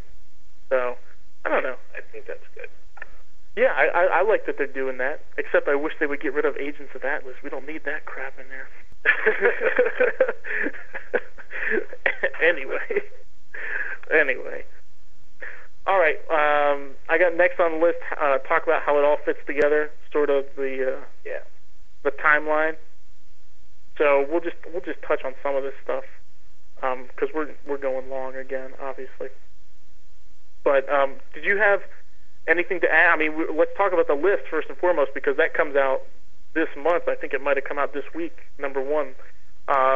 The list, as I understand it, is supposed to be sort of before we get any further into Dark Reign. This is how Norman Osborn deals with these key people who we haven't seen him deal with yet, but we know that, if Norman Osborn is in control, he has to deal with these guys before anything goes forward. So to me, it's sort of like a catching up type thing, like, oh, he would have, for the sake of stories, we couldn't do this right away, but we do eventually have to deal with this. What did you think? I can't wait, man. I'm just so in love with what Norman is doing in the Marvel Universe. So I'm really pumped about these issues just to find out how he's going to deal with these 7 characters, what he would do, or what he was planning on doing or what he is planning on doing before his downfall. It's just really interesting to me. This is the kind of stuff I like. I think it's going to be good, hopefully. I kind of have my doubts about some of it. From what I read, from the articles I sent you and everything, it sounds like it's a list. It's his list of something that needs to be taken care of, and there's supposed to be a ninth item on the list. I think it's going to be 8 issues, 8 single issues, not like a series, but there may be a surprise 9th issue or a 9th item on the list that's going to lead into the next step in this whole thing. And like you said, Dark Reign's going to be the last thing, but I think this will be the next step will be the ending of Dark Reign. So I'm not sure what that is. Well, I had read in an article that the 9th, that promo picture they put out, and there's it has the screens with all the characters, but then one of the screens says classified or whatever it says. You know that picture I'm talking about? Yeah, I do. In one of the interviews, he said that there was plans for having another character with a list book, but then they changed their mind, so they're going in a different direction with that character, but they weren't going to let us know. Oh, huh. Well, I guess that would make sense. So I don't know. Well, I thought it was a mystery item, but if they're going in a different direction, then I think I would want to know who the character was. But, hey, maybe it's Doug Ramsey. Who knows? It could be. The list, Doug Ramsey. We need to deal with this guy. He knows so much. So 2 issues. All right, maybe it's Mickey Mouse. Maybe that was like Quesada's whole plan there. Maybe it is. Mickey takes New York. Disney characters. That's it. Oh, I hope not. Holy cow. The X-Babies and Donald Duck. That's what they should do. That'd be great. Huey, Dewey, and Louie. Huey, Dewey, and Louie and the X-Babies. Oh, that'd be terrible. I never want to see that. Your kids will love it. All right, well, let's hit on the Crow Show. What do you think about that? Oh, I'm so looking forward to it. Yeah. I'm a big, X-Men guy. I can't wait. Yeah, well, see, that's the thing. Like, I don't think I fully understand what's going on here and how all the pieces are fitting into place. So we got New Mutants, which they haven't dealt with anything yet. We got Legacy, which at first I thought had to deal with the Legacy virus, but obviously not. But then the Legacy virus comes up in X-Force. What is the Legacy virus, and how is that different than the techno-organic virus? And lay it on me. What's the deal? The Legacy virus was released by Strife before he hit on the moon, back during the Executioner song in like the early to mid 90s. He left a canister. Mr. Sinister opened it and was like, "There's nothing in here," but really it was a virus that Strife and Apocalypse had created in the future, and it would infect mutants. It infected a couple mutants. It affected lots and lots of mutants, but only about 8 or 9 main characters, like Multiple Man and Magic and Pyro and some of those characters, and Colossus even ended up sacrificing his life for the cure. Okay, so that was a Legacy virus. But there was a cure. I started reading X-Men, I think the issue after Colossus sacrificed himself. So I missed all of that. Now you are up to speed. Oh, no, go on. So Sinister, was he in on it? No, Sinister was not in on it. It was a Strife Apocalypse thing. Now, from the future. Doesn't he serve Apocalypse or no? He used to serve Apocalypse back in the 1940s and 50s. Probably not even then. Like in the 1800s is when Apocalypse helped create Sinister. But Sinister broke away a long time ago. So that was the Legacy virus. But like I said, Colossus is, Beast and Moira McTaggart came up with a cure. But in order for the cure to take place, Colossus needed a human host to release it, and it would kill the human host, and it killed Colossus. But we know he came back and everything. Right. So that was the Legacy virus. The Transmode virus that you're talking about, that came from the Phalanx. You know who the Phalanx are. Right. Yeah. So that was the Transmode virus. Okay, so that's not. Well, what's going on right now? Are we the Legacy virus or no? Because you're up to Speed on X-Force, right? Yes. Okay, well, they went down to the bottom of the ocean in, like, X-Force 4 or 5, and I thought they, like, awoken the Phalanx, right? Yeah, the Phalanx is back, and then the Phalanx is also doing a lot of the stuff in the cosmic titles. Well, right, yeah, that was Annihilation Conquest, but are we seeing any of that now? Like, how are they reanimating Doug Ramsey? Eli Bard stuck his hand in the grave to reanimate Doug Ramsey, and I thought it had something to do with, I mean, obviously Necrotia is like walking, like a lot of Dead Mutant coming back, which is a shame because Blackest Night and the DC continuity is like the same thing. So is it the legacy virus, or is it a virus at all, or do we not? I don't think it has anything to do with the legacy virus. But, like, you know, the Phalanx, they were able to take on the form of other people, and, you know, and they could bond with other people. And so I think that that's going to be what the Phalanx is doing, is, you know, they'll, and actually, I don't know, have you ever heard of Douglock? Yes, yeah. Okay, that's when Cypher and Warlock were, and Warlock is part of the Phalanx. When, you know, Cypher and Warlock were connected as Douglock, and, you know, now the Phalanx is back, and they're going to resurrect, Doug Ramsey, and, you know, Maggot back. So I don't know how it's all going to fit together, but I know Selene also has a part in it, that she's going to come back and apparently raise the dead using her powers too. The whole thing to me is so should be pretty interesting. Like, so out of left field, because I guess I'm not up on this, but I thought it had something to do with the legacy virus because of what they did to Boom Boom and Surge, right? And weren't they infecting them with the legacy virus and then releasing them? Like, wasn't that the that's a different strain. That's a different strain of the legacy virus. They've mutated the legacy virus, and it looks like they are infecting mutants with that strain of the legacy virus. But then also the X-Men, Cyclops infected the Skrulls with a strain of the legacy virus. Right, that's what killed me, because I had not heard about it for a long time, and I was like, well, if they're bringing this back, isn't it going to kill all the mutants? And then I thought that was the same thing that X-Force was using. But that's not it. No, I guess since it's a different strain, they cured the legacy virus, but now if they're mutating the legacy virus, it's a whole new battlefield. I can't keep track. I know.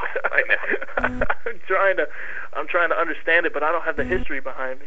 So what should I read? Executioner Song, and what should I read to understand Necrotia that you think? Because obviously you don't know all of it. We have to do, I think, X-Force. The legacy virus doesn't come out until the last page. Like, you can read all 12 or 16 issues, but it won't talk to you anything about the legacy virus. Oh, I see. There's a trade paperback out. I think it's like The Death of Colossus or something, where it has all the issues leading up to Colossus' death. They talk quite a bit about the legacy virus in that one. I can go through some stuff and send you some stuff. All right, well, that sounds good. I was, you know, I didn't know what was going on. I'm trying to, you know, I know a lot of the old Spider-Man stuff, but I don't know any of the old X-Men stuff. So that's why we have you. You can explain this stuff to me. And you explained that dude from New Avengers that appeared in Amazing Spider-Man 114. Yes, but that was also just Wikipedia. So okay. I'm not that knowledgeable. All right, well let's talk a little bit about Nation X. Have you heard of this? Just a little bit. Yeah, what have you heard? I don't think they're releasing a whole lot. I know they're bringing Magneto back. Nation X, from what I understand, is the third option between Magneto's vision of how mutants should live and Professor Xavier's dream of peace. And Nation X might be Cyclops' answer to that, which is a third option, which may be a mixing of the two, but I don't know.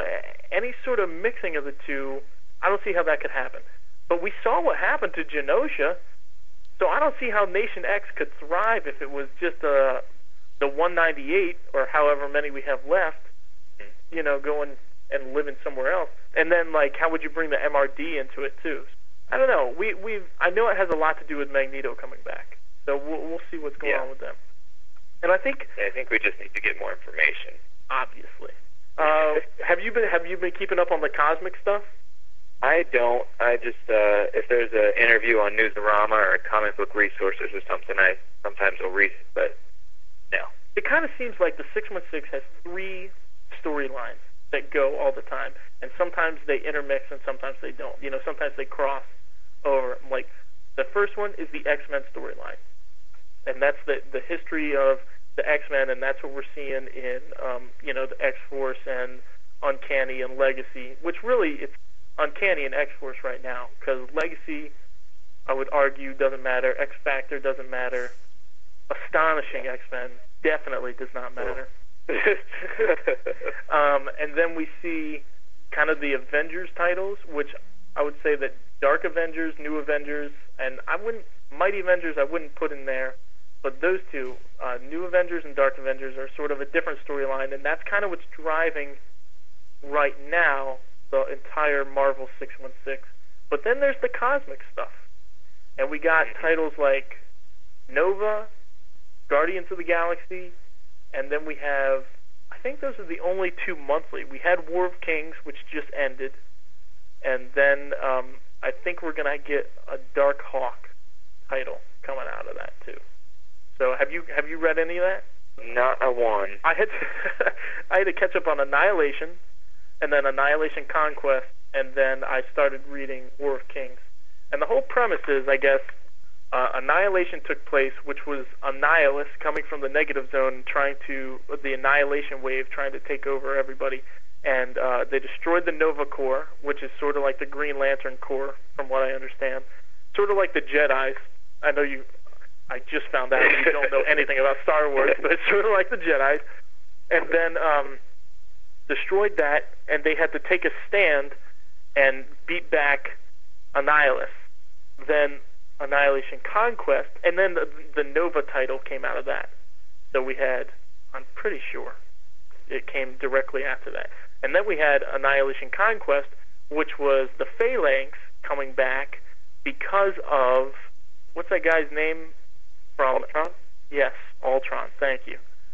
Because of Ultron. Ultron was kind of their leader and merged with the Phalanx and took over the Kree homeworld.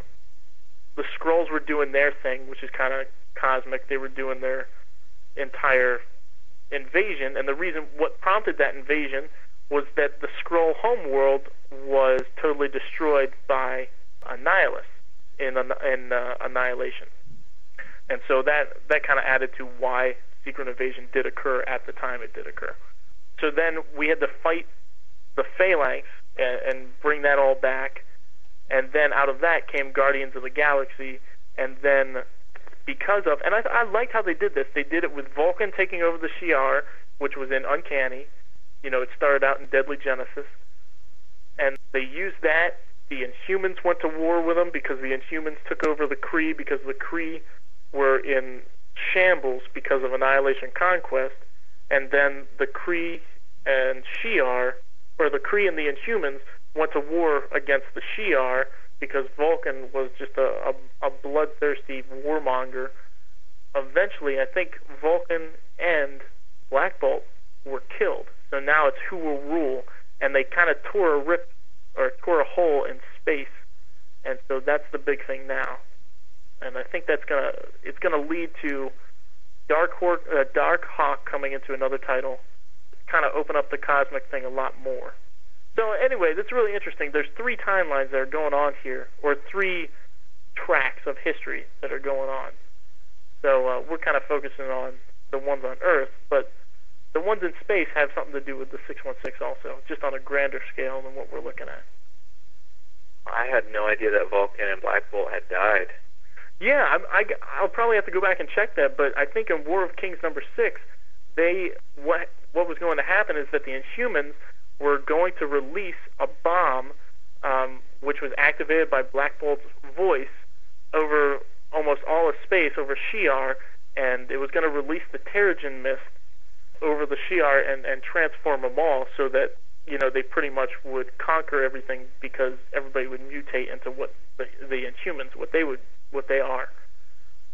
And so Vulcan met them halfway. Lilandra died. Did you know that? She was assassinated.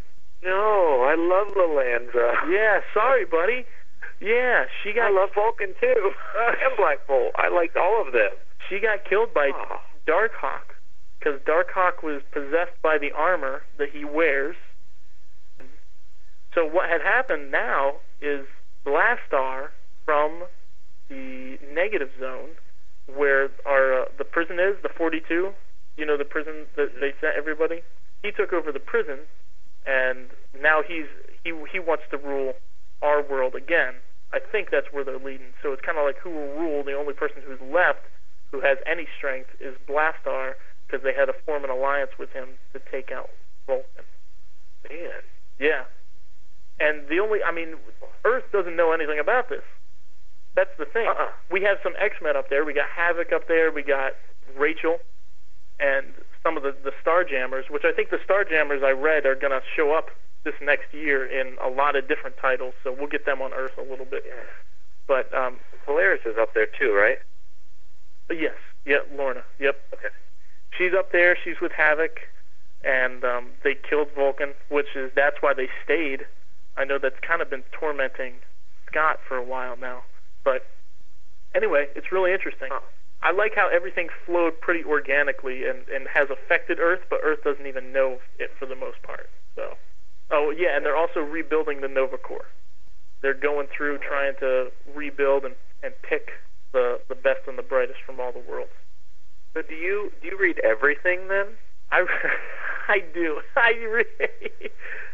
I'm just wondering if there are any Marvel titles you don't read. Well, I definitely read all 616, and I like all the miniseries. I read most of the Max stuff, and anything that comes out that's like Icon, like Criminal by Brubaker, I don't read that. So if it's Marvel, I pretty much read it. Dang. I know, dude. I know. It takes up a lot of time. But I'm looking at. Let me see what I read here. I haven't read the Stephen King thing. I haven't read that, and I don't read Halo. But I don't read the Noir titles, and I don't read Marvel Adventures. So that's a chunk, I thought you did read. You told me you were trying to buy the Marvel Adventures titles on eBay. Yeah, I collected all the Spider-Man Marvel Adventures, and I'm going through those, but I'm not reading them as they come out. Okay. Yeah. So I read everything from Marvel Divas all the way to Uncanny X-Men First Class. Whoa. Yeah, and with Marvel Divas. With a couple in between that I don't like. I haven't caught up on Scar, Hulk's son. I haven't read that. On what? Son of Hulk, Scar. Oh, Scar. I thought you said Hulk Star. I didn't know what that was. No. Yeah, Scar, Son of Hulk. I haven't read that. Apparently now he's on Earth. I got to go back and read that to understand what's going on in Hulk. I don't know how you remember that stuff, man. Well, see, that's the thing. Like, when I go and sit down to do this, I have to write it all out, or else I can't remember what I'm talking about. That makes sense. Are you reading X-Men Forever? No, I'm not. Because it's not 616. Oh, okay, you're right. Are you reading it? No, I don't read it. If it's not out in trade, or you don't give it to me, I'm not reading it. I'm collecting it. I have it. I figure once it's canceled, I'll go back and read it. Not going to be canceled. It's going to go on forever. You are delusional. I just read a poor guy. I read an interview with Claremont yesterday, and he says that he just intends this to go on till he dies. Like, really? This is it. Like, oh, I really don't think it's going to make it, buddy. And you met him, right? Oh yeah. He was a nice guy? Oh, very nice. Very personable. Great guy. See, that's what makes me so sad, because I don't like his comics that much. And I hope it does go on forever. But the problem is that they diverged a long time ago, and that, this is kind of just like nostalgic for those people who used to read his stuff and wanted to know where he was going with it. But he needs to get into current continuity. There's hardly any books out there that keep going that are not in current continuity. You got the Ultimate line, which just relaunched because they were like, well, not enough people are buying it. Let's kill the universe and then see what happens. Yeah. And then you got Marvel Adventures, but that's your kids line. I don't know. I feel sorry for the guy.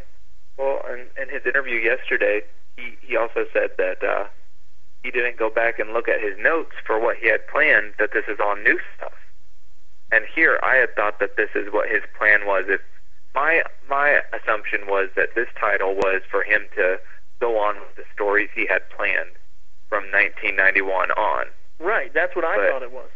Yeah, so I'm like, sweet, you know, I want to see where he really had these people going, but that's not what his plan is. So that was kind of a letdown to know that he's just making up as he goes.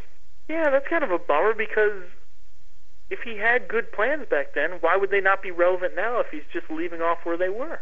Well, he said a lot of them were taken. Like, he, way back, like in the mid-'90s, he had an interview out where he said that what happened with him, Jim Lee, and Bob Harris was he wanted to kill Wolverine, have him resurrected by the Hand, and battle the X-Men for a whole year, not be in the X-Men.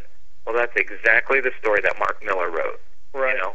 So he's kind of like, why, you know, I can't do that. It would just look like I'm plagiarizing. So he's going off in a new direction. That's a shame. That's a shame. And that was an okay story, but I would have liked to have read it in its original. Exactly. Don't pick somebody else's story, dude. Yeah, and I'm not a huge fan of Mark Millar anyway. And is it just me, Take him or leave him. or have we missed the end to Old Man Logan? It's been like 3 or 4 months since Old Man Logan. Like, it hasn't ended yet. We're still waiting for, like, giant-sized Old Man Logan. And how was that Oh, it didn't come out? What? It didn't come out? The ending didn't come out? Not yet. Oh, is it even on the solicits? I haven't seen it, but I mean, why would they not? I mean, we haven't seen anything. It's ridiculous. I knew that didn't they arrange the orders, like they put out issue 73 before 72 or whatever? Yeah, something like that. And then they were going to end it up with the giant size close out the storyline. But I didn't know it hadn't come out, man. Oh, here we go. All right, let's see. Old Man Logan, giant size, number 1. September 23rd. But still, September, and when was the last one? Old Man Logan was 72. So we're getting the conclusion of that story 1, 2, 3, 4, 5 months later? Come on. That's a half a year. Like, oh, you just hold tight, guys.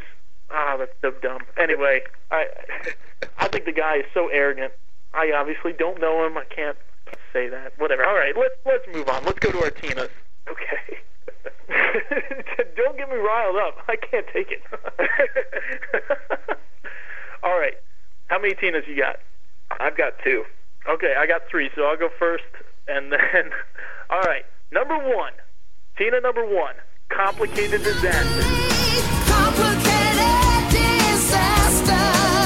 And as I struggle to understand what became of the man promised me ever after. All right, this is the crazy move on Marvel's part.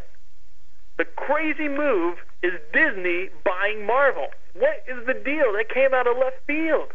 It's like Twitter buying, Twitter buying Image or something. I did not understand it. It totally blew my mind. And I hope you're right. I'll give it a chance. I hope you're right. They said the content's not going to change, but all I know is that Warner Brothers would not let, or DC, one of the two, would not let Bruce Wayne show up on Smallville because they wanted to keep their property separate. So if something like that happens, I mean, that's going to inhibit storytelling.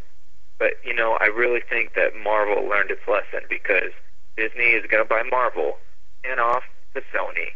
The X-Men are over at Fox, and they see that their 2 biggest properties are not at home anymore. Yeah, you're right. So they're really, and with these Avengers movies and Thor, Captain America, and Iron Man all going to share the same universe, and the Hulk and Ant-Man, I think they're going to keep them all together. I really do. Yeah, that's true. That's true. And they have learned their lesson. And with some backing from Disney, maybe we can get enough money to do the Avengers movie. Because that's going to cost a ton to pay all the mainstream actors. Well, I think they need to get some no-names for Thor and for Captain America, because Robert Downey Jr. is already going to be enough on their pocketbook. Yeah, exactly. I think you're right. All right. Your first Tina Award. Mine is called Get Back. Get on back. Back to where you once belonged. And that is for the new Avengers 56. Get Back award is because New Avengers in this needs to get back to what it used to be. New Avengers is, I just don't even recognize it anymore. I like that issue. I like seeing Norman, defeated there at the end. But you open it up and this could be whatever book. This could be Dark Avengers. This could be the Dark X-Men book. This could be you have no idea when you look at these characters. But not only just the characters, but the language. 10 years ago I could have picked up Avengers and there would have been no cuss words. But it's hard to turn a page and there's not an expletive on a page. And I just don't understand why the characters need to talk like that. I don't understand what happened to my Avengers. So get back. Okay. That's what I say. I like that. That's good. All right. Last episode, I got mixed up and I said what you see is what you get, but actually the Tina Turner song is, and correct me if I'm wrong, Jared, is what you get is what you see.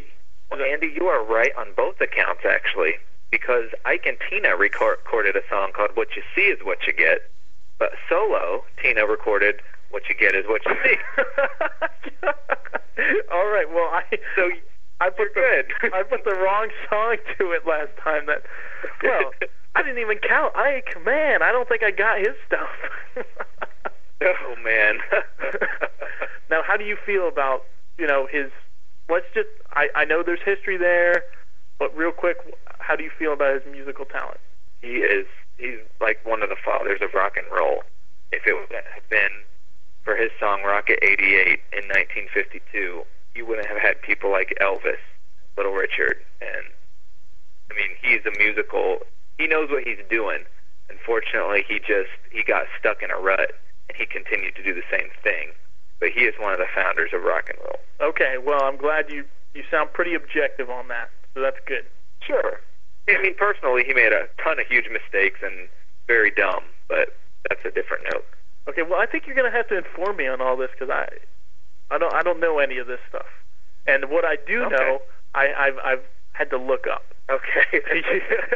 All right. So yeah, mine is what you get is what you see. What you get is what you see. Ain't nothing more to it. If you want another woman like me, it takes a man to do it.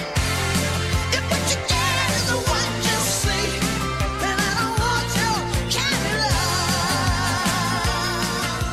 And this is the best part panel, and it is Domino on page 7 of X-Force number 18. And I will give you a second to turn there if you want.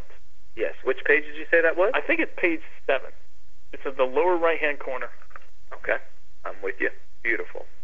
She's got blood spatter on her, but I do have to say that even though I said that this issue's art was a little bit grainier, I thought that the way her eyes and her lips were and her hair, I just think it's a fantastic picture. And it's a good depiction of her trying to, or reacting to what's about to happen, to the blast that's coming. Very lifelike, It looks like it could be a real person. Right, exactly. I don't understand what the black patch is. Is that, do we ever find out what that is? Is that like on her skin? Is that a tattoo? Is it makeup, or is she born with it? I've never heard. Something else? I'll put that down on my list of questions to find out for next time. Okay, we're going to have to go back to the list. All right, cool. All right, yours, sir. All right, my second and final award is the All the Woman Award. Can't you see this is me? I'm all the woman that I wanna be. A woman. Could be for Mockingbird in New Avengers 56, because if you look around, all the Avengers are splattered all over the place, but Mockingbird, she doesn't stop. She keeps going and going until whoever that villain is takes her down. But she really used her brains, and it's a good way to continue to reintroduce Mockingbird as someone to not take lightly. Yeah, I think you're right. I think that's fantastic. And the reason why she could fight is because she didn't have any powers, right? She wasn't depowered. Yeah. So I think that's really great, really admirable. My last Tina we didn't talk about this, and we hadn't read Spider-Man this week, so I don't know if I want to say it, but it's in Spider-Man. I'll just go ahead and say it. It's What's Love Got to Do With It? What's love got to do with it? What's love but a second-hand emotion? And it's an unnecessary love scene in Spider-Man 601. Did you read that? No. I've got it in front of me right now, though. I think it's 601. Peter Parker and his roommate, I think they both got drunk, and they wake up next to each other. All right, he wakes up. He's remembering the reception. He remembers Mary Jane, and then he thinks it's Mary Jane next to him, which he sees the black hair, and it's terrible. Not only is the art terrible, but, yeah. I mean, horrid art, but just the fact that this happens, they thought it would be fun to have this dynamic where he accidentally slept with his unnecessary. So what does love have to do with this thing? There's no reason to put this... Absolutely nothing. Right. There's no reason to put that in there. And so anyway, that's not, we didn't discuss that, but it's still 616, so it's okay. I'll just go ahead and say That's a shame. What'd you say? I said that's a shame. Yeah, it was. It's unnecessary. I was bummed to see that because the whole, if you remember the first issue after, the first issue of Brand New Day opens up with him in a lip lock with some girl on the dance floor, right? And everybody was like, oh, great, they're just throwing it in our face and everything. But I almost like that better and saying, because if you make it a big deal, then you're saying that this is sort of a sacred thing, like this is sort of he should be doing this with Mary Jane with no other girl, right? Which it's just kissing, so be that as it may. But then to throw this in number 601 just for a stunt, just for, it's not even shock value, it's just kind of like, ha ha ha, oh, it was a mistake, and maybe we'll get some laughs out of it. I don't know, I thought it was raunchy, Yeah, it's just not needed. Exactly. Not needed in any way, shape, or form. All right, well, I know you got to go, and we don't have time to go through solicits. There wasn't anything that really caught my eye. I'm looking forward to maybe the Weapon X story, but that's not really in main continuity. So I'm definitely looking forward to the end of Old Man Logan, Giant Size #1. Just getting the end of that story because I don't see how it fits into continuity. So hopefully we'll see it fit together. To me, it should have been its own title, and it shouldn't have been in the Wolverine title at all. So, yeah, it would have been a great miniseries. Yeah, I think so too, because anything that happens within those stories is supposed to happen within 616, right? I thought so, yeah. I thought so too. So it'd be I'm going to be severely disappointed if something happens that it's not included. So we'll see. Anyway, anything else? Okay. All right. Well, listeners, you can find us on iTunes under Marvel 616 Politics. Marvel616politics.com is our website. Marvel616politics@gmail.com. The phone number again is 985-276-9275. Call and leave a voicemail. We'll play it up on the air, or parts of it, probably not the whole thing. And you can find me on Twitter at NIKHATTER. Have fun, and until next time. Yes, I'm